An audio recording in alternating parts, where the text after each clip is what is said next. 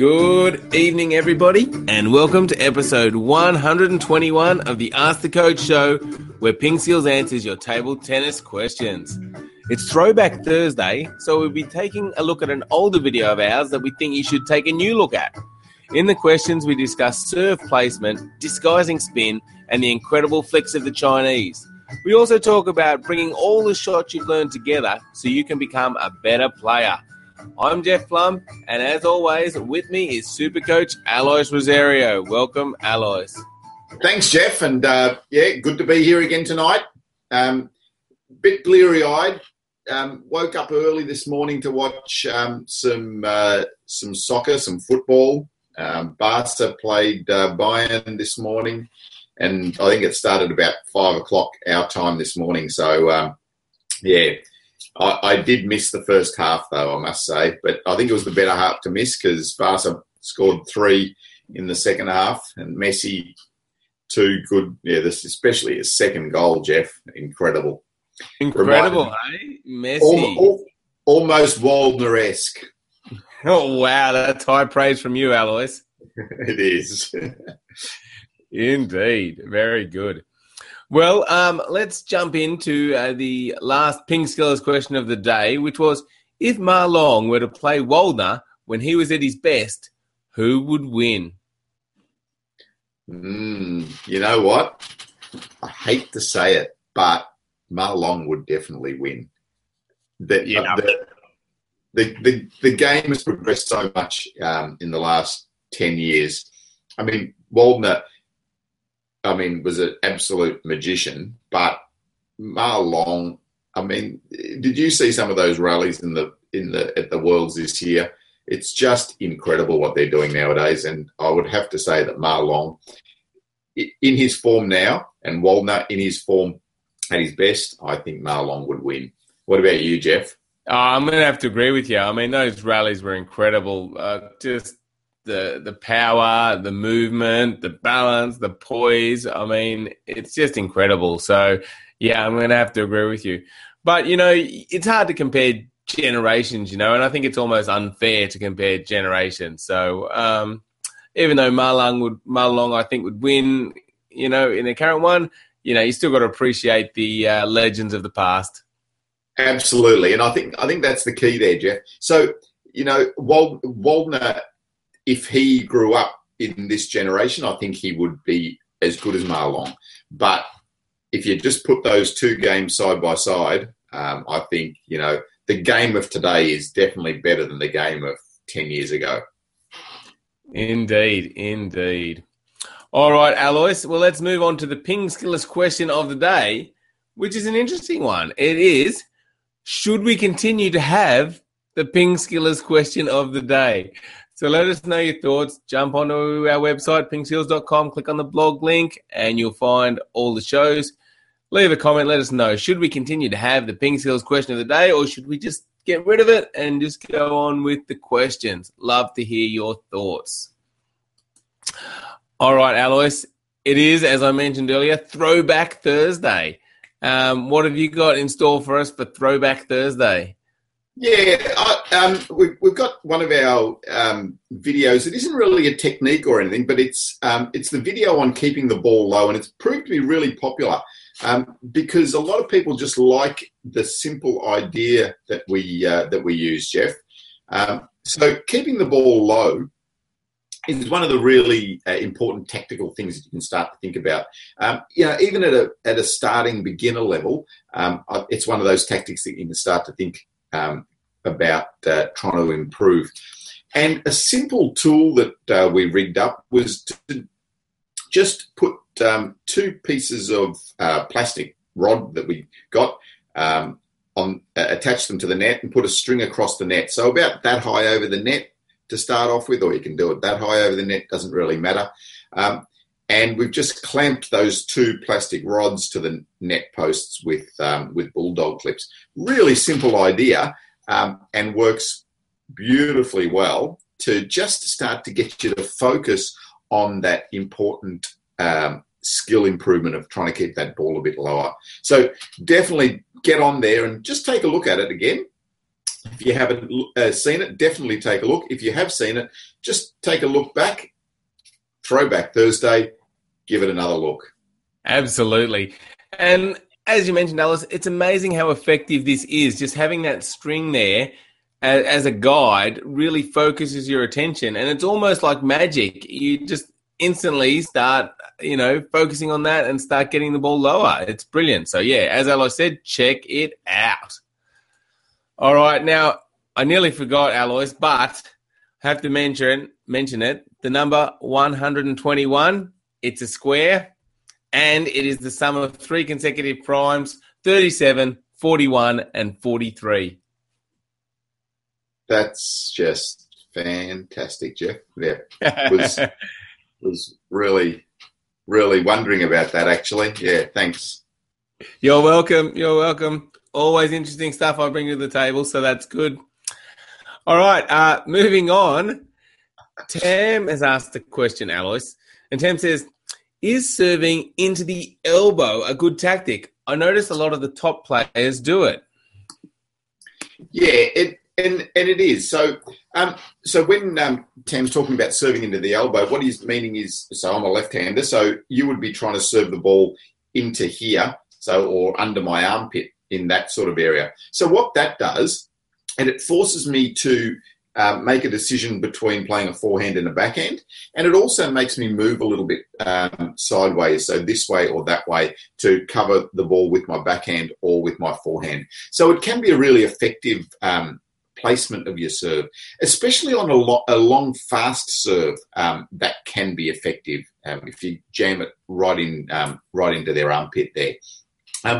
You also notice that a lot of the time, even on the shorter serves, players are tending to, so if they're serving to a right-hander, they're tending to serve that ball into this sort of area here, again, making them make a decision between that forehand and backhand. So, it can be a really effective spot to serve to, and it's often one that we forget about. So we sort of think about, we're going to serve it wide, or we're going to serve it to their forehand or to their backhand. Yeah, serving it to that armpit or the elbow area can be really effective. Yeah, indeed. And good to see, Tam, that you've been watching some of the top players. It's always good to watch them and then emulate what they do. Serve placement is one of those areas. So, keep on watching those people and keep on experimenting in your own game, and it'll be sure to help you improve. So well done on that, Tam. Next up is a question from T, who says, I've been trying to disguise my topspin serve, but I just do not get the hang of it. What can I do to disguise my topspin serve? Yeah, so depending on what type of serve that you're doing, T, so there's let's take a look at the pendulum serve, because I think that's probably an easy one to look at to start off with. So with all of your serves, basically your bat is moving in a semicircular type of motion. So with the pendulum, it's starting up there, it's coming down and then going up there. So that's why they call it pendulum serve, because it's like a pendulum on a clock. And you know what, Jeff? A lot of kids today don't know what a pendulum is. If you don't know what a pendulum is, go and look it up. Google it. Google tells you everything these days, Al. That's right. Pendulum. Look it up. Anyway, I digress. So thinking about the pendulum serve, if you hit the ball when the bat is on the down swing, you're going to generate some backspin. If you hit the ball when the bat is coming up again, then you're going to generate topspin, because then the ball is going to come up and roll forward that way as you come up on the ball. So a way to disguise it is just by hitting the ball on different parts of your swing. So on the downswing, you get backspin. On the upswing, you get topspin. And the closer you can get that contact to that changing point, so when it's going from down to up, so this area here, the closer you can get the contact there, the harder it is for your opponent to tell what type of spin's on the ball. If you hit it when the bat's going up here somewhere, obviously it's going to be a little bit easier to tell, or if you hit it there on the way down. But if you're hitting it just here as it's coming up or going down, then it does make it more difficult. And that's a good way to disguise that topspin serve. Think about that principle and you can apply it to any of your serves. So the backhand serve, that's the semicircular motion. The tomahawk serve, that's your semicircular motion. So think of it for all those types of serves and see if you can start to add a bit of disguise with your serves. Yeah, good idea, Alois, and great question, T. And that's a brilliant segue into the Ping Skills Premium membership. If you want to take your game to another level, then consider our premium membership. We've got a whole series of videos on serving, and we talk all about the pendulum serve, and a lot of what Alois has talked about there's in there, plus heaps more. Backhand serves, high toss serves, tomahawk serves. And it doesn't just stop with serving. We've got receiving as well, so you can learn how to return all of those serves. We have a 52-week training plan and masterclasses, match strategy videos. So if you want to take your game to the next level, try and check out the premium membership. Just go to pingskills.com. All right, Alois, next up is a question from Romeo.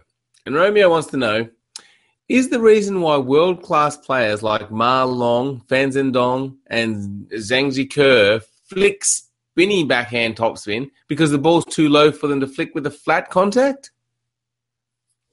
Yeah, so the flick that we're talking about here is often the backhand side spin flick or that spinny type of flick. So if the ball is really low with a lot of backspin, then if you hit the ball flat, it is a very difficult shot to get onto the table. And your margin for error becomes very, very low. So what they're doing is they're starting to add some spin to the ball to get that ball to kick up and over the net. So, that is the main reason that they've developed the reverse backhand, the banana flick. So that's to try and especially combat that really heavy backspin serve and to be able to attack it off the return. Yeah, and in terms of table tennis, it's really a relatively new shot, and it's quite incredible the amount of speed they can get on the ball and speed they can get just on their bat movement by getting that wrist right around. I love that shot, Alois. Yeah, it's a really good new stroke, and as you say, so they're generating a lot of the speed because they're utilizing their wrist all the way from there to there. So it's this right around to there. So when the wrist is moving that much, then the bat is also moving a long way in a very short amount of time, generating a lot of speed and therefore a lot of spin on the ball as well. So we do have a lesson on the backhand side spin flick. So we'll put a link here as well for you because it's a really interesting shot to try if you haven't tried it out. All right, sounds good. Next up, Ismael says, "Hi, I have a problem. I know how to do a topspin forehand and a backhand. I know how to flick, loop, serving, etc. I don't know the way to get better. I know every technique and how to use it, but I don't know how to get better. Could you please help me?" All right. This is a really interesting part of the game now. So, and at Ping Skills, we focus a lot on the strokes, like how do you do a forehand? How do you do a backhand? And that is so important. You have to have those basics right before you can move on.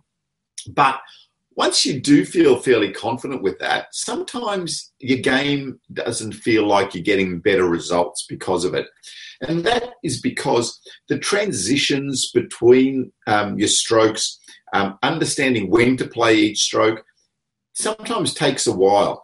And that only comes if you put yourself into some game practice situations. So in every training session, you should always play some games. So, you'll do your drills, you'll do your strokes, you'll do your technique, but then at the end, play some games. And also, try to get down to a club. If you don't go to a club, try to get to a club, play different players, learn how to combat different types of spins and all that sort of stuff. And also learn some strategies around how to implement your strokes into the game as well. So it's great if you've got a sensational forehand topspin, but if you never get a chance to use your forehand topspin in a game, then it's basically useless. So you need to find ways and strategies that you can implement so that you're going to be able to use that forehand, like with what type of serve you're going to do, what type of returns you're going to do to set yourself up for your big forehand topspin. So, yeah, that's all just part of the game. It's a part of match strategy, finding ways to implement your strengths into a match situation. Yeah, good answer, Alois. And I guess it can be frustrating if you think you've progressed with your strokes, but it's hard to put into a match. But yeah, using those things that you suggest, playing more matches, visiting players at a club, thinking about match strategy is all going to help. Yeah, I think one big area that I see a lot of is the transition between the serve and the next ball. So a lot of the time we do, we're good once we get into the rally or, the open rally type of situation. But often we don't even get to that open rally because we haven't practiced serving and then moving to the next ball so that you're ready to make your attack. And then also transitioning between that first lifting type of ball where from the backspin, so you lift. So transitioning from that stroke to the next stroke where you're coming forward and playing against more of a blocking action. So, yeah, there's lots to learn with the game. Once you've developed your basic strokes, there's lots to learn still. So, I guess it's why this game is so great as well. Indeed. Yeah, so it's good you're making progress and learning all the strokes, Ismail, but just, keep at it and try out some of those suggestions that Alois has talked about. And again, I'll just quickly mention the premium membership because we do have match strategy lessons there, which teach you how to play against certain players and how to get, the advantage against different styles. Plus, we have a 52-week training plan, which does talk about, it gives you a training session each week, and that will incorporate some sort of games. And it will also have match drills, which is what Alois was talking about before, where you might start the drill with a serve and then a third ball, so you get used to playing in matches. So, yeah, check out the Ping Skills Premium membership. All right, well, that wraps up another show, Alois, episode 121, which, as we learned, is a square number. Brilliant. So thanks, everybody, for watching, and thank you, Alois, for all your wise words once again. Yeah, I can hardly wait to find out what 122 is about, but, yeah. Great. See you tomorrow. Oh, actually, we won't see you tomorrow, Jeff. Oh, we Monday. Won't either. Yes. We are not doing a show tomorrow on Friday, but we will be back on Monday with show 122. See you all then. Bye. Hey, guys.